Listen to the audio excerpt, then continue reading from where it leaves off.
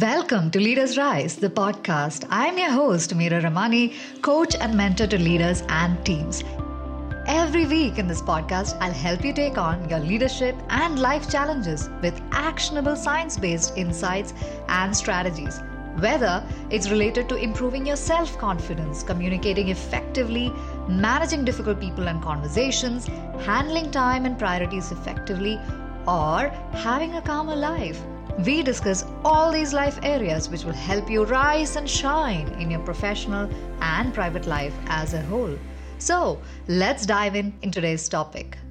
Today I want to talk about stress and anxiety, something we've all experienced in our lives.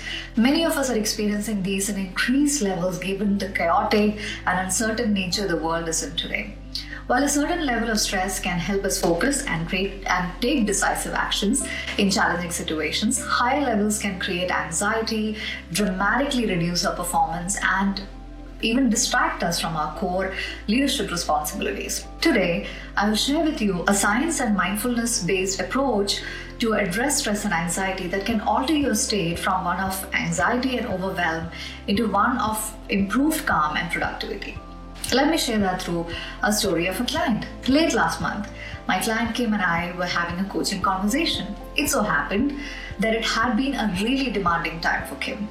With some major upheaval in the company, having to let go of some people, finalizing the projections for the next quarter, she sounded really anxious and on the brink of a burnout.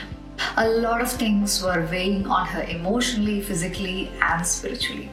One of the highlights of the coaching conversation, happened when we took a 180-degree turn from her current situation by slowing things down.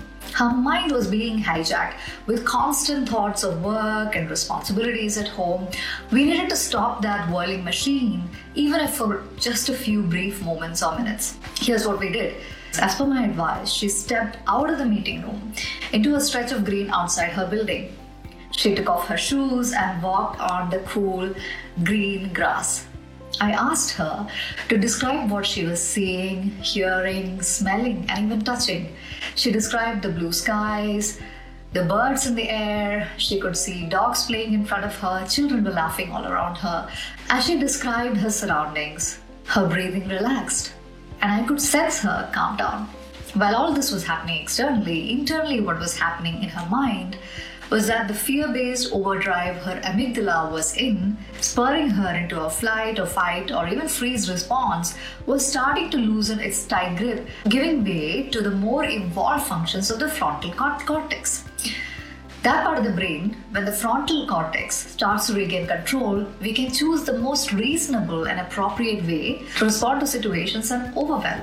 All of this takes 5 to 10 minutes at max under most circumstances. When we over time adopt such calming practices, we practice it over a period of time, there will be definitive lasting changes in the way we cope with anxiety and stress proactively before even going into overwhelm. What are your personal strategies when it comes to managing anxiety and stress? For more discussions on topics related to leadership, join us in our community of leaders. The link is in the comments. Bye for now.